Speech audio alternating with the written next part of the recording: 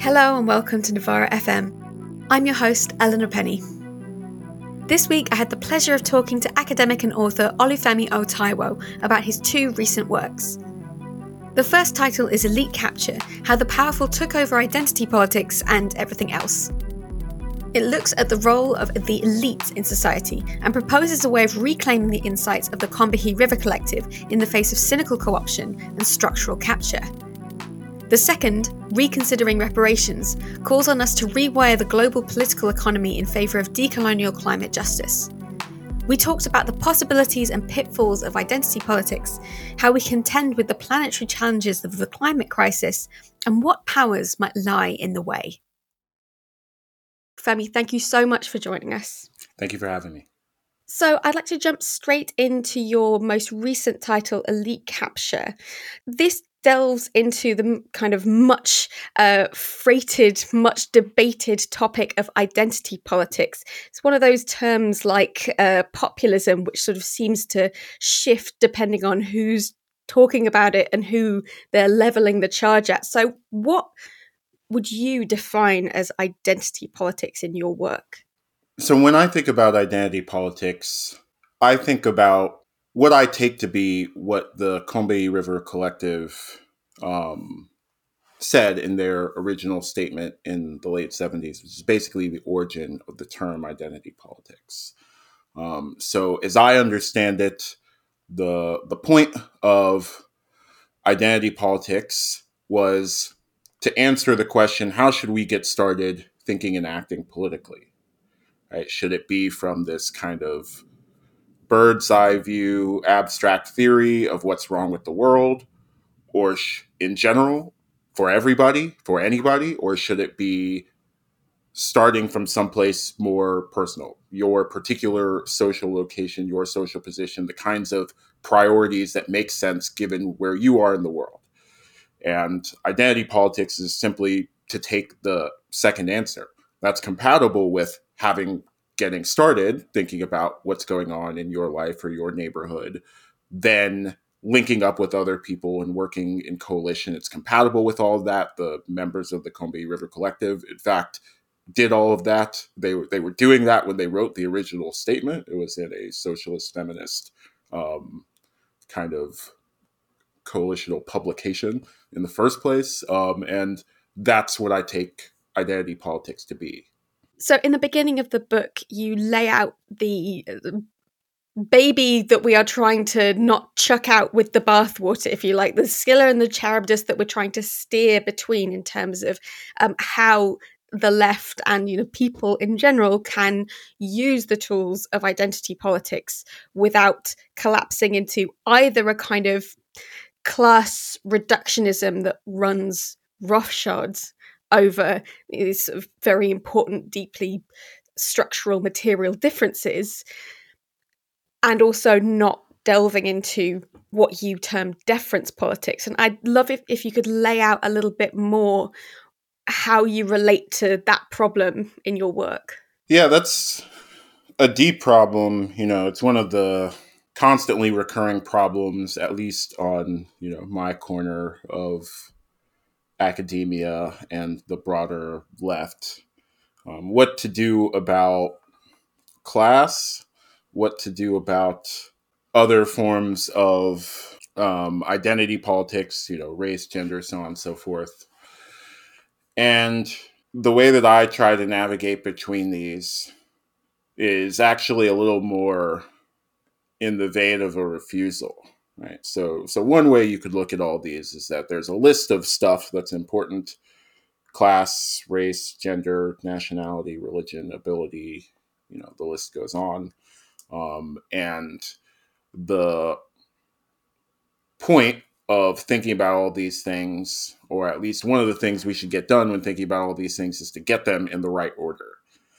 And so I actually prefer to think of the class reductionists as kind of class first sort of people, because I don't really think most of them would deny that race matters at all or that gender matters at all. They just think there's a particular sort of importance to class.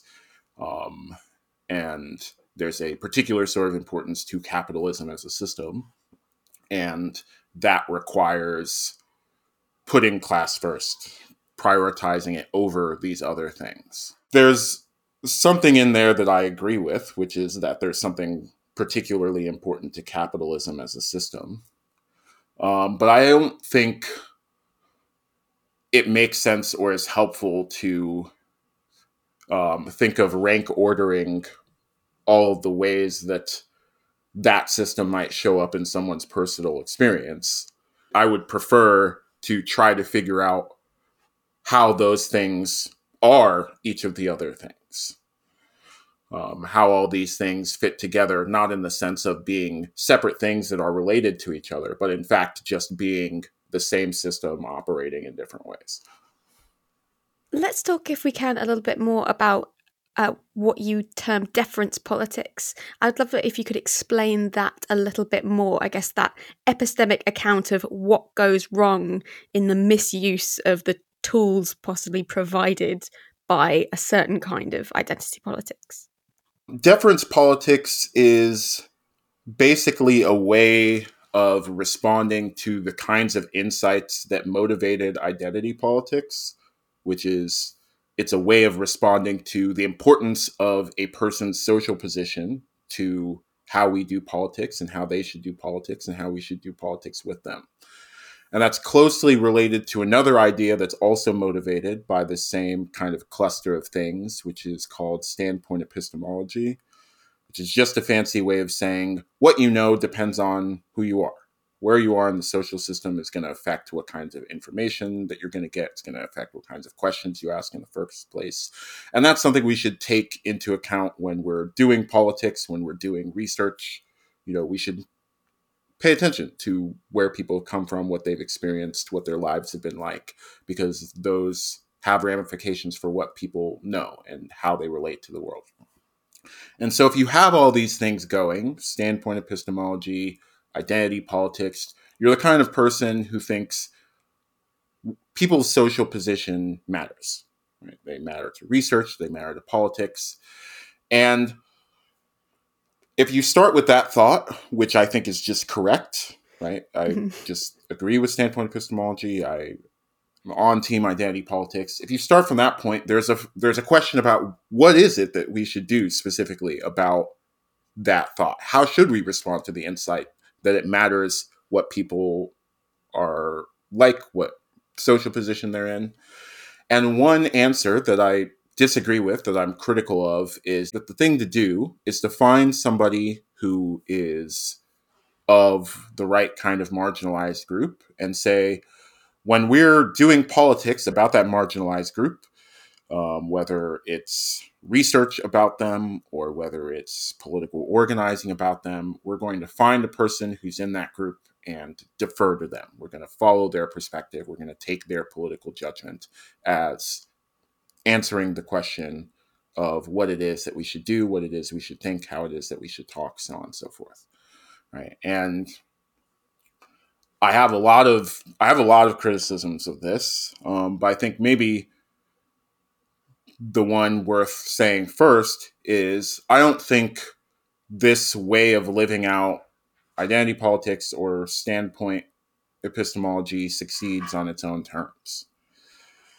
I think if we're careful about how the system that we're in actually works, one thing that we'll notice is that it's not random which people of marginalized groups we encounter. It's not random which perspectives we're in a position to defer to. Right? As I put it in the book, some people are pipelined to PhDs and other people are pipelined to prisons. And so if you're asking who you should defer to in the PhD seminar room, there's a bunch of people who are locked in cages whose perspectives aren't likely to be on the list of possible perspectives to defer to. And that's not some idiosyncrasy of rooms on campus. That's how rooms work in general. That's how human interaction works. And so there's a lot that I don't like about deference politics, but even if I shared the same the exact same way of thinking about the underlying ideas, I still think we would want something different and better than deference politics. Those questions are kind of structural failures as soon as they're asked, because of the kind of answers that they cannot provide by virtue of the social settings in which they're being levied. And I think that's something I was fascinated about in your work, when you talk about what trauma can't teach us and what epistemic insights we can't glean from a position of trauma, if the point, as you write, is to change the world. Yeah, I think that's the second major problem that I have with deference politics. And, beyond the question of how we should relate to different knowledge claims or social positions or all this lofty stuff, it's just the thing that I find most alienating about the kind of political culture that's developed around trauma and the role of trauma and the role of particular kinds of negative experiences in politics. So we're talking about the difference that the system makes in terms of whose perspectives that we get access to. But even if we got access to all of the people who have gone through and are going through incredibly traumatic things, whether it's being caged in the carceral system, whether it's surviving different kinds of violence, we will find a range of answers, right? People respond to these experiences in very different ways. Some people come out of these experiences with a perspective that is more empathetic than the one they had before, some less, some somewhere in the middle. Some people come out thinking more structurally than they had before, and some people less, or some people just differently. There will be all of these groups of people, like any other group of people, have a range of political ideas and knowledges, and not all of them are moving in the direction that we should move politically. Trauma is not a good teacher. Pain is not a good teacher. At the end of it, what deference politics does, by constantly asking us to find the person who is the right kind of representative of this or that kind of experience or this or that kind of social position, is it changes the subject. Because at the end of the day, we're not actually trying to answer the question, what is it like to experience this sort of violence? Or what is it like to experience this sort of oppression? We're trying to end the violence and oppression. And the questions that we have to ask to do that certainly are going to involve figuring out what it's like to experience those things and listening to people who experienced those things. But it's going to involve a host of other questions that we don't get much closer to answering, if you ask me, by using the politics of deference. Rolling back a little bit to the Combahee River Collective, who, as you say, formed through socialist movements. What do you think the radical potentials are of this kind of identity politics, if sort of used properly, I guess? It's a strange way of putting it. In the statement, they more or less say this. They're like, if we think rigorously about what it would take to change the world for people like us, queer Black women, that would actually take a fundamental restructuring of how the world works. And if we look at the fundamental structure of the world, we will find this thing called capitalism. Right? And if we look at the kinds of changes to the world that will be compatible with the flourishing of the sort of people, the sort of class of people who were created to be maximally exploited by this system, if we look seriously about what kinds of changes would actually make the world better rather than worse, we won't find feudalism or any of the worst things that preceded capitalism. We will find something better. And for them, that was socialism. For me, that's socialism. And I think that is within the radical potential of identity politics. You can take identity politics in a lot of directions. A lot of people prefer, various kinds of nationalisms. But I think if you're serious about not just what you dislike about the world, but in fact why it happens, what the forces are that produce that outcome and continually reproduce that outcome, I think you inevitably find capital as the thing that explains how the world is structured, and that's a thing we have to contend with to make the world better. So we've laid out what identity politics can do, what identity politics could do. But of course, as the title of your book lays out, that's not necessarily what's happening. You talk in very compelling ways about instances that are comical because they have to be, and gut-wrenching because how could they be anything else, about the way in which the CIA, Shell, mega corporations have scrimmaged little bits and clues off the top of social movements and used it to sort of whitewash their own reputation. So I was wondering if you could talk to us a little bit more about that process of capture, sort of how it works, what it looks like. One of the things I wanted to make sure to acknowledge in the book is the cynical, purposeful, conspiracy, for lack of a better term, but, deliberate action by people who have power and resources to respond to movements for justice in self-serving ways.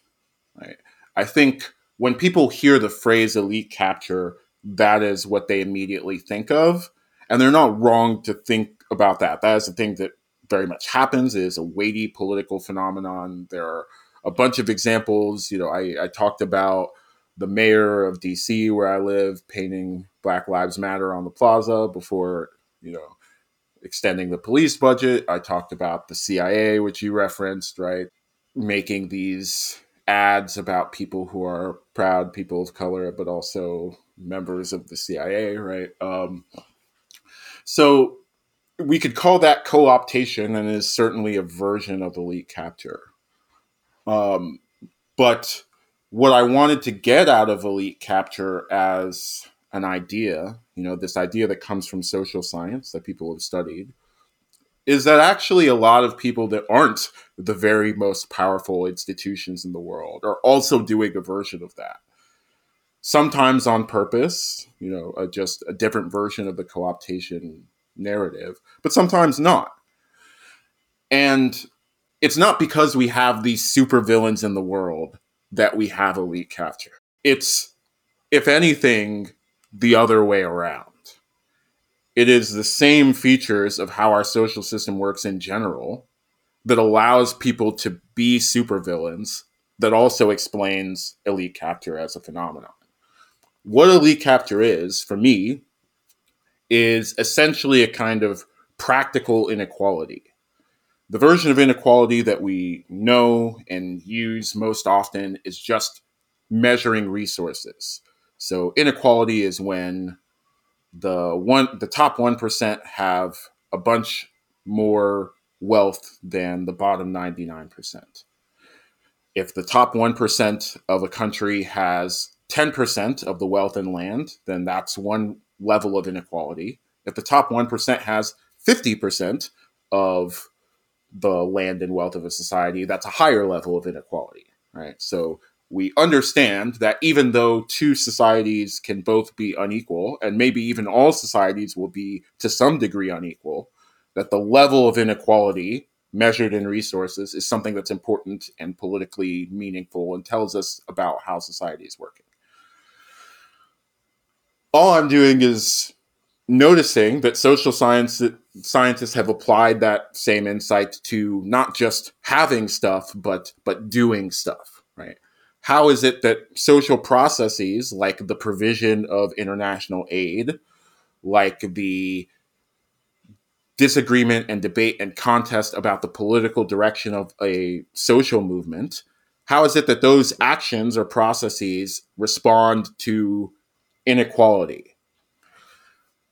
One thing that they find is that the people who have certain kinds of advantages of wealth or military power or other sorts of social positional advantages, hierarchical advantages, they often end up in control of these processes, or they often end up benefiting disproportionately from these processes, whether we're talking about, again, the provision of international aid, whether we're talking about debating what it is that the legislature should be fixing or ignoring, or whether we're talking about how industries are regulated. All these processes that are about what our society and institutions are doing are sensitive to the same kind of inequalities that wealth and land allotments are.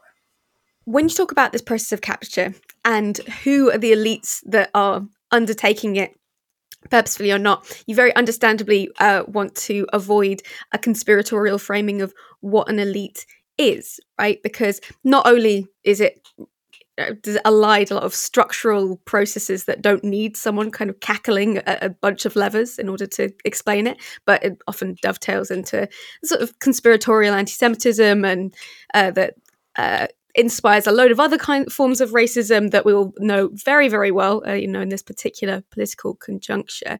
But what is it that makes an elite? Like, what is it that makes someone with, say, social privilege in a university lecture hall, what do they have in common with a CIA recruiter, for instance, that makes them part of this kind of elite that's capable of doing this kind of process of capture, if you see what I mean? Yeah, this is a really important question. This set of questions is why I was so insistent on using the term elite rather than terms that are more familiar on the left, like, bourgeois or something like that, or comprador in, other circles, right? And what I'm after is this. Elite isn't a class. It's not even a subclass. It's not an identity. It's not a particular absolute position that someone has.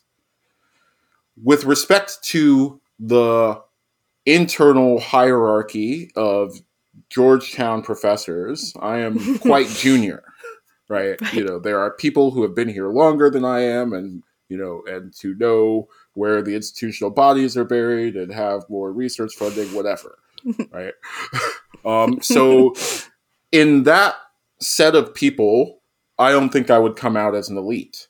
In terms of Black people worldwide, not only am I an elite, I'm essentially a one percenter in global Black politics.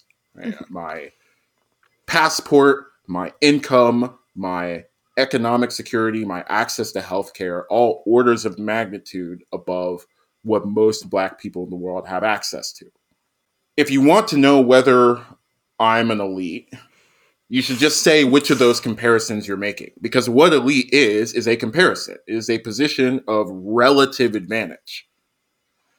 So yes, there are a handful of people who are probably going to be on the advantaged end of any kind of comparison that you could make, right? The Jeff Bezoses and Elon Musks and other arch capitalists are going to be elites in that sense, perhaps. But most of us are somewhere in the middle. And one of the things I was criticizing about deference politics is you have a bunch of people who really aren't elites in terms of who they're comparing themselves to, but are elites with respect to the larger kind of marginalized movements or marginalized groups of people whose politics they're participating in. Bringing back the Ivy Tower seminar room, right? The junior professor like me who sits in that room and feels put upon and discriminated against and is, relative to their colleagues, is nevertheless in this elite position with respect to, say, Black politics. Right? That's the point I'm trying to make. So what does that grant us in terms of a conceptual apparatus for figuring out what the hell is going on in the world by creating a category which, theoretically includes sort of yourself, this more senior Georgetown professor, and Jeff Bezos, right? What does that allow us to see in comparison to perhaps a different tool, like talking about the bourgeoisie or capital owners, or however you want to phrase it? I think one of the things I hope it allows us to see is why, just one more reason why representation politics is probably not our ticket out of the problems that we're responding to. Because to, again, bring back up deference politics, one thing you might do sitting in these fancy rooms, the legislatures, the Ivy League seminar rooms, to say, well, if we want to make progress on inclusion of marginalized perspectives, we should look around here and see which people represent the marginalized perspectives.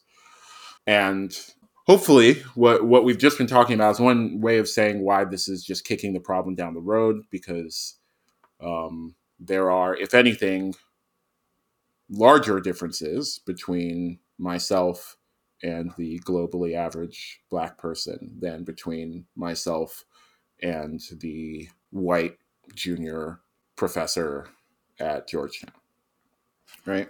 Measurably larger differences.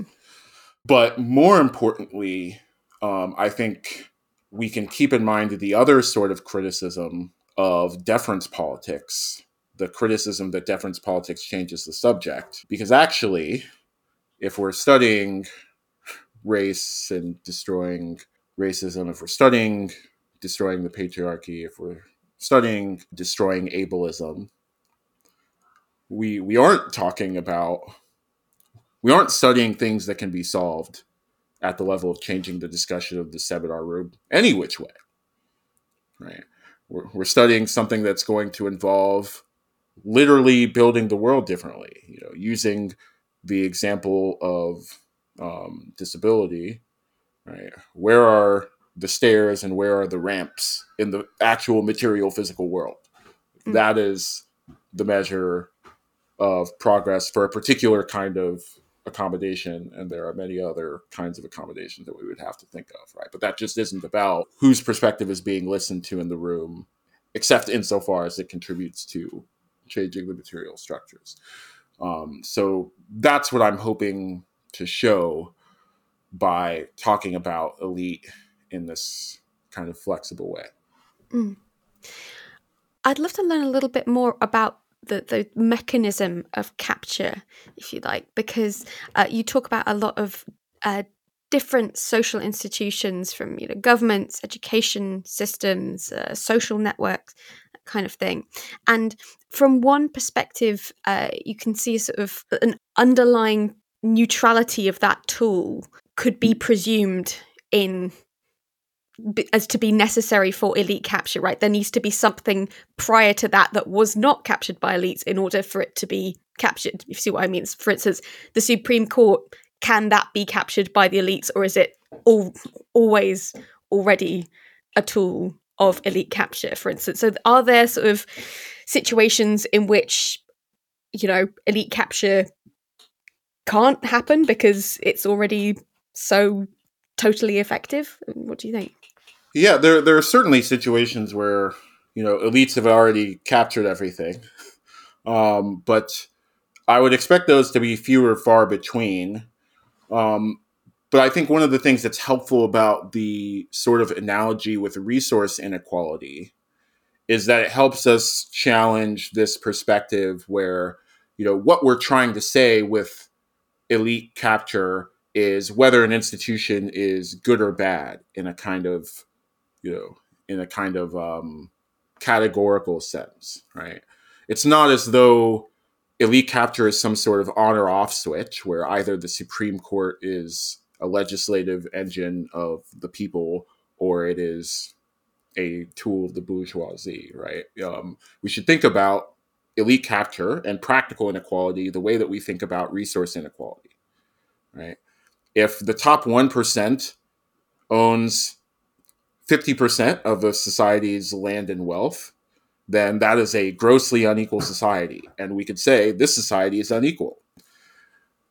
If we were to ask the question, could this society get more skewed towards the elite?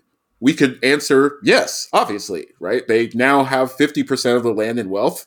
They could have 51%, right? They could have 60%. They could have 70%. Those are real options. And the difference isn't that some of those are egalitarian societies and some of those aren't.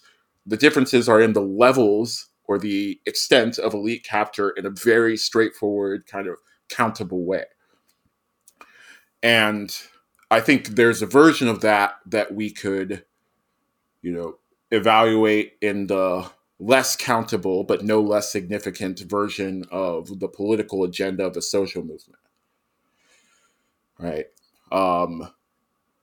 If we are dealing with a marginalized group and they have a range of social problems,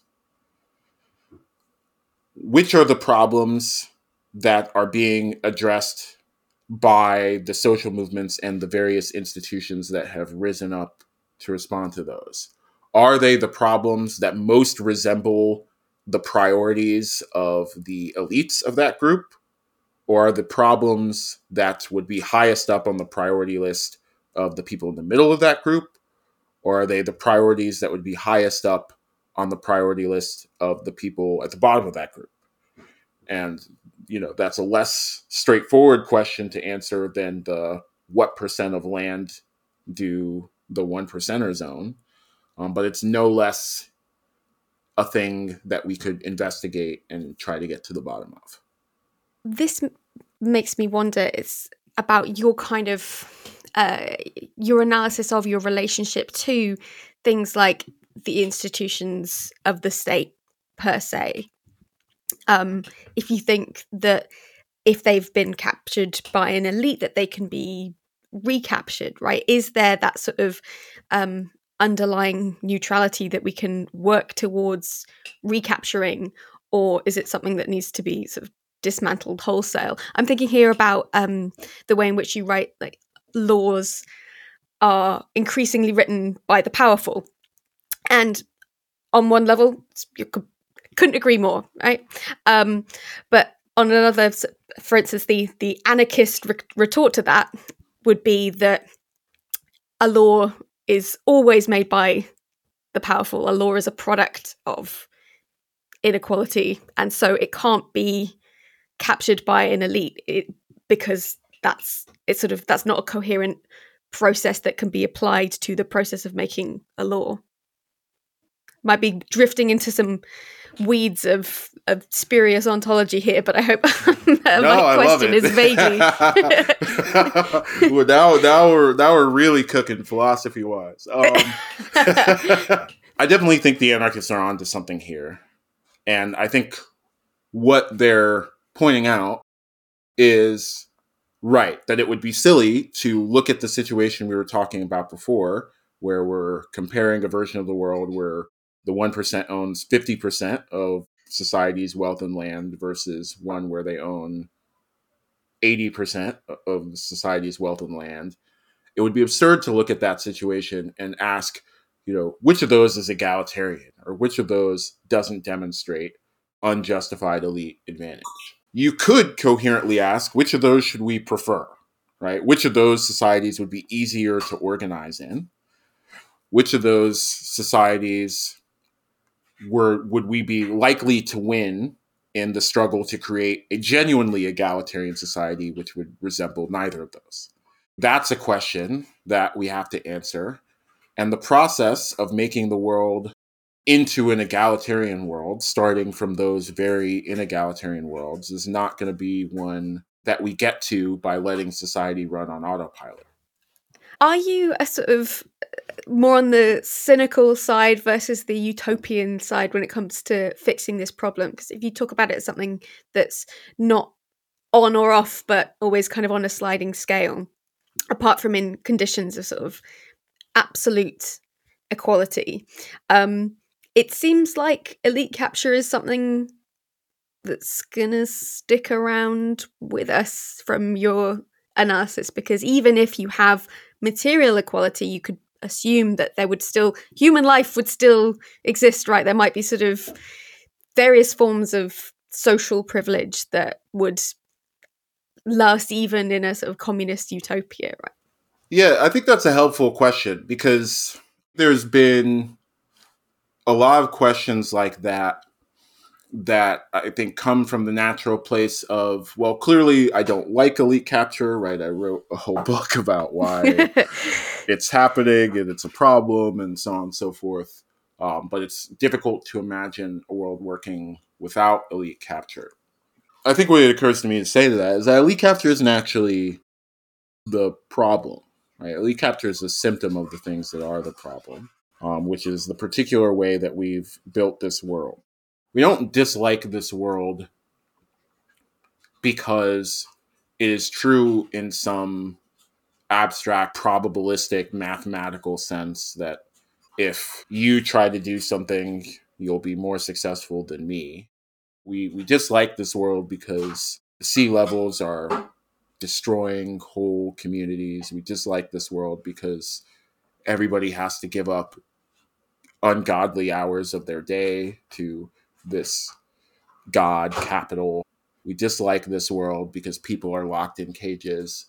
And whether or not we create a world where everyone has the exact same level of resources or power, we can create a world that responds to those things. So elite capture isn't the thing that we're trying to destroy. The thing that we're trying to destroy is capitalism. Where does your work stand in terms of movements towards abolition of the police, of prisons, of these sort of powerful social political institutions? What I'm getting at is, are there things which we should not be attempting to recapture, and like where does the framework that elite capture gives us stand in these debates? There are definitely things that we should not be trying to capture, and I would certainly put cages on the list. But one of the things that I have been most struck by in reading things that abolitionists have said is one thing that Ruth Wilson Gilmore says a lot, which is that abolition is a presence. And I take it that the idea is when you build the kinds of social systems that don't throw people in a meat grinder for their formative years, respond to them punitively for the very socialization that asked of them, you might find that that's a society where you not only don't need to put people in cages, but where the thought might not even occur to you in the first place. And the kind of practical question for me is, well, how do we build one of those? How do we get that society? How do we get that trajectory of a person's life from infancy to being an elder? What I go for in the end of the book is what I call the constructive view or constructive politics. And all I'm saying is just that that's the question, right? Elite capture, deference politics, they all try to change the question. Elite capture changes the question from what do we need to, what does Jeff Bezos need? Deference politics changes from the question from how is it that we manage the social consequence of pipelining a bunch of people to prisons and pipelining a bunch of them to PhDs. It asks, how do we change these conversations in a way that less reflects the brutality of the society those conversations are happening in? And none of those are the question. Not a single one of those is the question. The question is, how do we make a society that doesn't suck? In the effort to make a society that doesn't suck, I would like to turn to your other work, Reconsidering Reparations. Talked, of course, about the rising oceans and the conditions of like complete degradation that, you know, millions and millions of people are already living in, right? This is not some speculative future. This is a current crisis that we're living through. I'm wondering if you could talk to me a little bit about the in that reconsidering, like what kind of formulation of reparations is your work critiquing? So there are criticisms of other views of reparations, particularly views of reparations that are, to my mind, overly focused on symbolic amend making rather than actually remaking the material structures that racial domination depends on and consists of, right? So that's a theme that applies to both books, I think. But the and reconsidering reparations is actually less about criticizing other views of reparations, and it's more about the need to update them.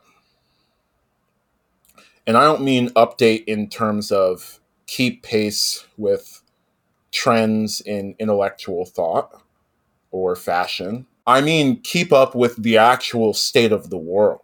There's been a long, centuries long history of fight for racial justice, and racial justice that also takes into account the history of death and destruction in the world.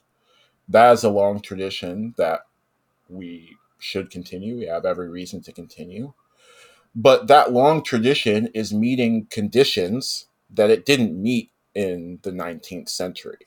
Unlike the people who were fighting for racial justice in the 1800s, we are dealing with total ecological collapse. Unlike the people who were fighting for reparations in the early 1900s, we have the science to know that the Industrial Revolution that they were living through is putting us on a course for the glaciers melting and the sea level rising and widespread crop failures and mega droughts like the ones that we're experiencing right now in the American West, for just one example, for floods that we're experiencing right now in Pakistan, right? For crop failures we're experiencing right now in East Africa. And the other side of saying that reparations isn't about a symbolic reconstruction of the world where people say sorry and people give up their bigotry is saying that racial justice is about a material reconstruction of the world where we change how wealth is produced and how pollution is produced and where all these things go once they're produced. And the stakes of that and the direction of that have to contend with the conditions we're in now.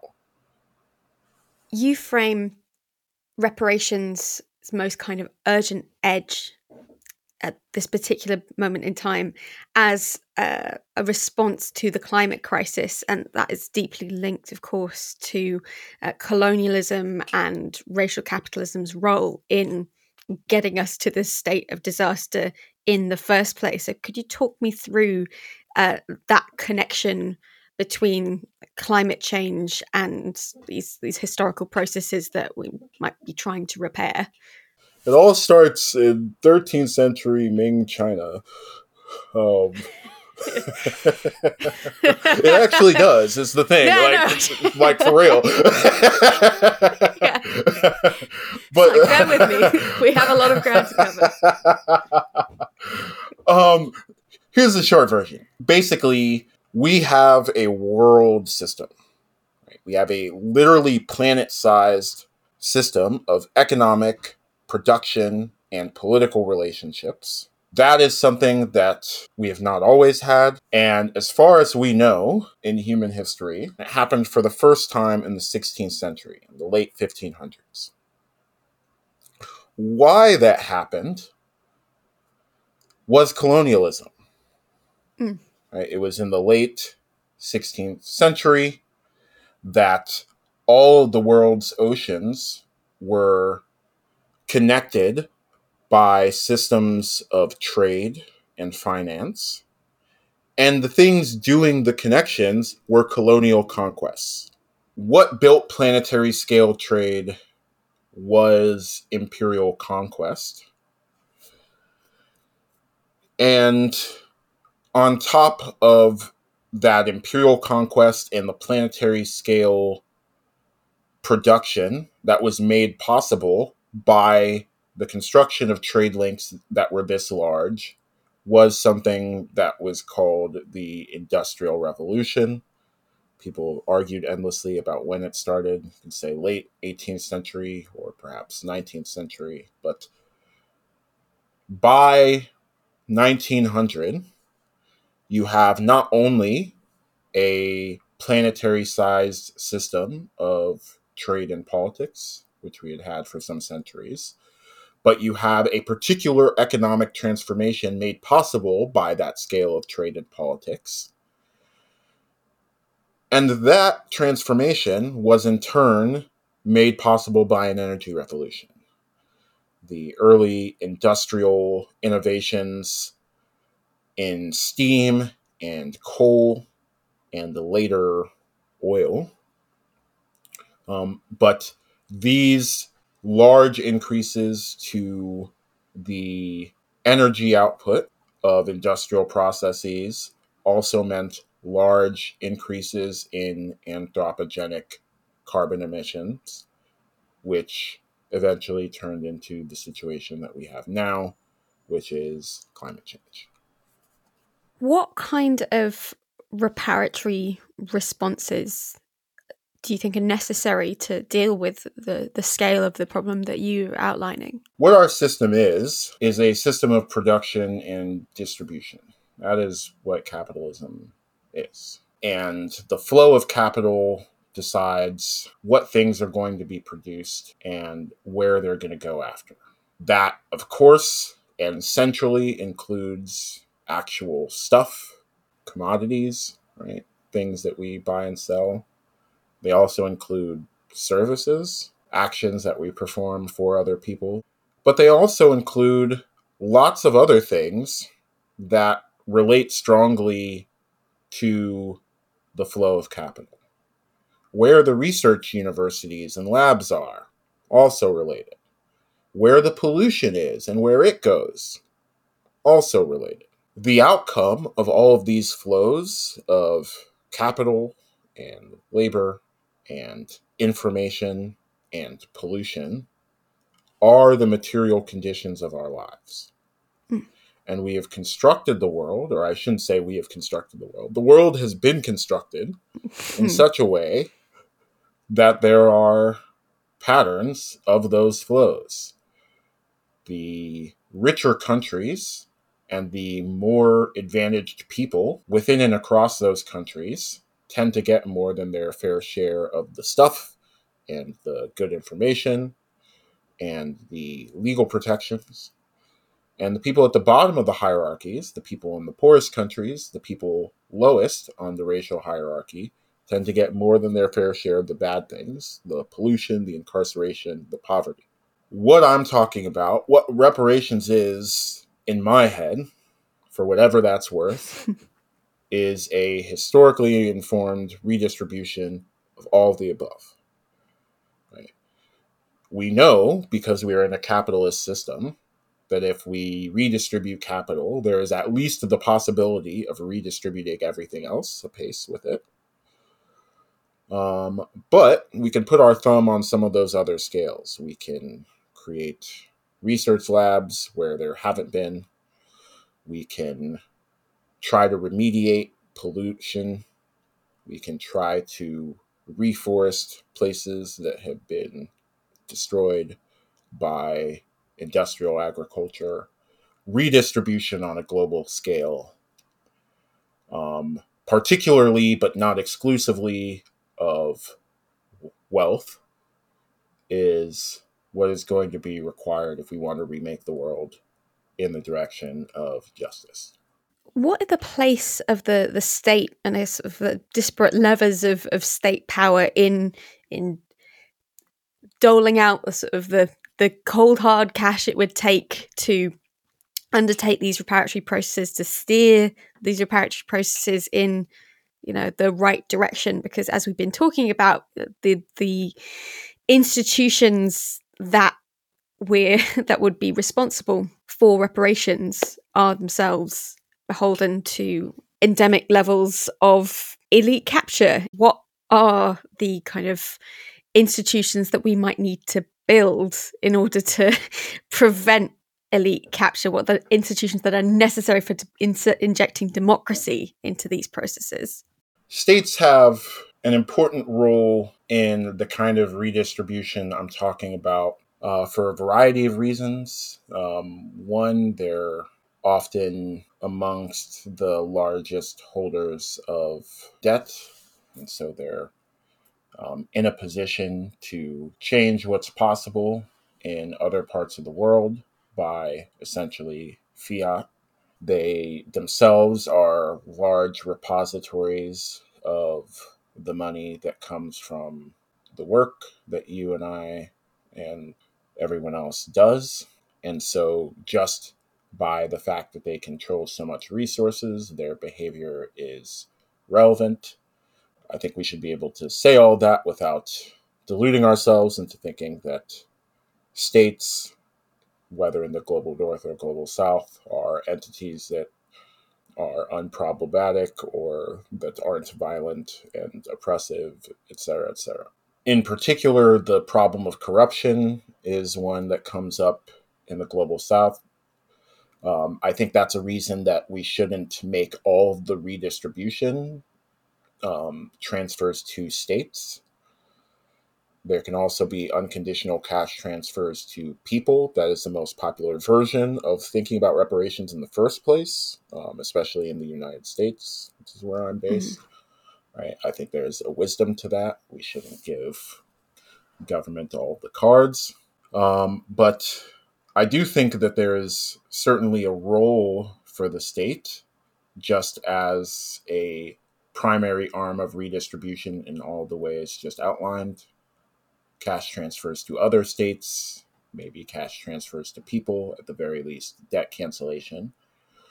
But the most important role for the state might be as a kind of lever or check on capital, in particular, fossil capital. They certainly aren't the institutions that are most willing to challenge capital in the guise of fossil capital or agricultural capital or any other kind. But they are certainly the institutions that are at least nominally public and nominally responsible for the well-being of people that don't have massive stock portfolios.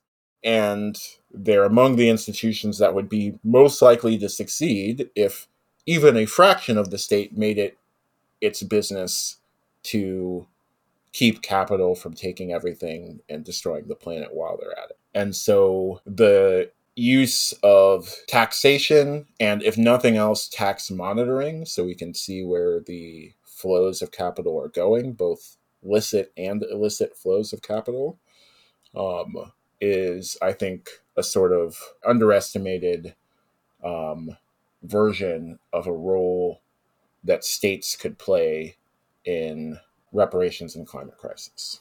And what is the role then of, for instance, union organizing and collective ownership in rebalancing that power equilibrium that you're talking about, that kind of mass planetary scale of reparations? Because I'm wondering how that kind of figures into your notion of what an elite is. Like, what is the opposite of the elite that could be the sort of the mode of deliverance? If it's not the kind of the worker as opposed to the bourgeoisie, it's the elite as opposed to the question mark the collective. Like, what are we working with here?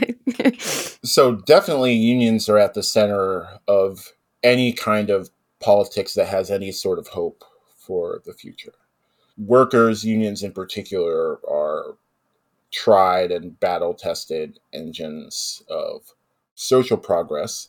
They are some of the only kinds of organizations that have ever been even moderately successful in stemming back the insatiable drive of the capitalists of the world to own everything and in the process destroy everything. So absolutely a labor movement on a planetary scale is going to be necessary. I think that there are other organizations that can fill out a sort of popular ecology of social movements, and that we have seen fill out popular ecologies of social movements.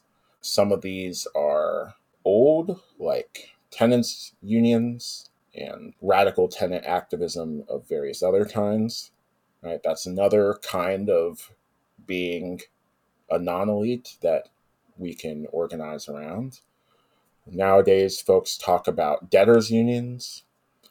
Don't Pay UK is one version of what this can look like. Ratepayers' strikes are also organizations built out of people who are non-elites with respect to energy companies and challenging what energy companies are doing. The more of these, the merrier, I think. Each of these kinds of formations, all things being equals, seem to me to be the kind of thing that make the others likelier to win, especially if we build each of them with a view to building a sort of movement of movements rather than fighting each other for territory or for centrality in conversations. But I do think it will be organizations of that kind that can put the sort of pressure on states to make them more than nominally public institutions, and can put the kind of pressure on capital to get them to make concessions. How would you propose that the kind of epistemic framework, the sort of epistemic rewiring of how we might sort of broker difference, do that very deeply political work of brokering difference, how does that help us in building those tools for collective action? What we're talking about at the end of the day, when we're talking about tools of bridging across difference and learning to think and talk and move with people who have different backgrounds and different struggles, I think is just one of the most well-worn topics, which is we're talking about building solidarity. And solidarity is a different way of thinking and acting than philanthropy. Viewing ourselves as totally separate from other people and their struggles and reaching out a hand of charity from our position of safety. But we're recognizing that even though what you're working on might not be the immediate thing in front of me, we are actually in it together.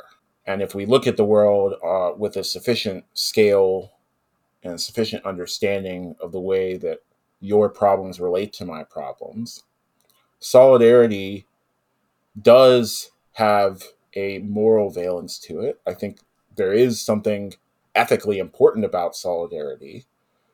But what's just as important about solidarity, or maybe more important, is that solidarity is self-defense. And that's what we get out of building the tools to work across difference. We are building the kind of movement, we're building the kinds of connections that are going to be better at self-defense than ones where we cleave ourselves off from each other and think we're going to have better results in a more cohesive but smaller army. I actually don't think that's how that's going to go. And on that note, I think that is probably all that we have time for. Femi, thank you so much for joining us. Thanks for having me.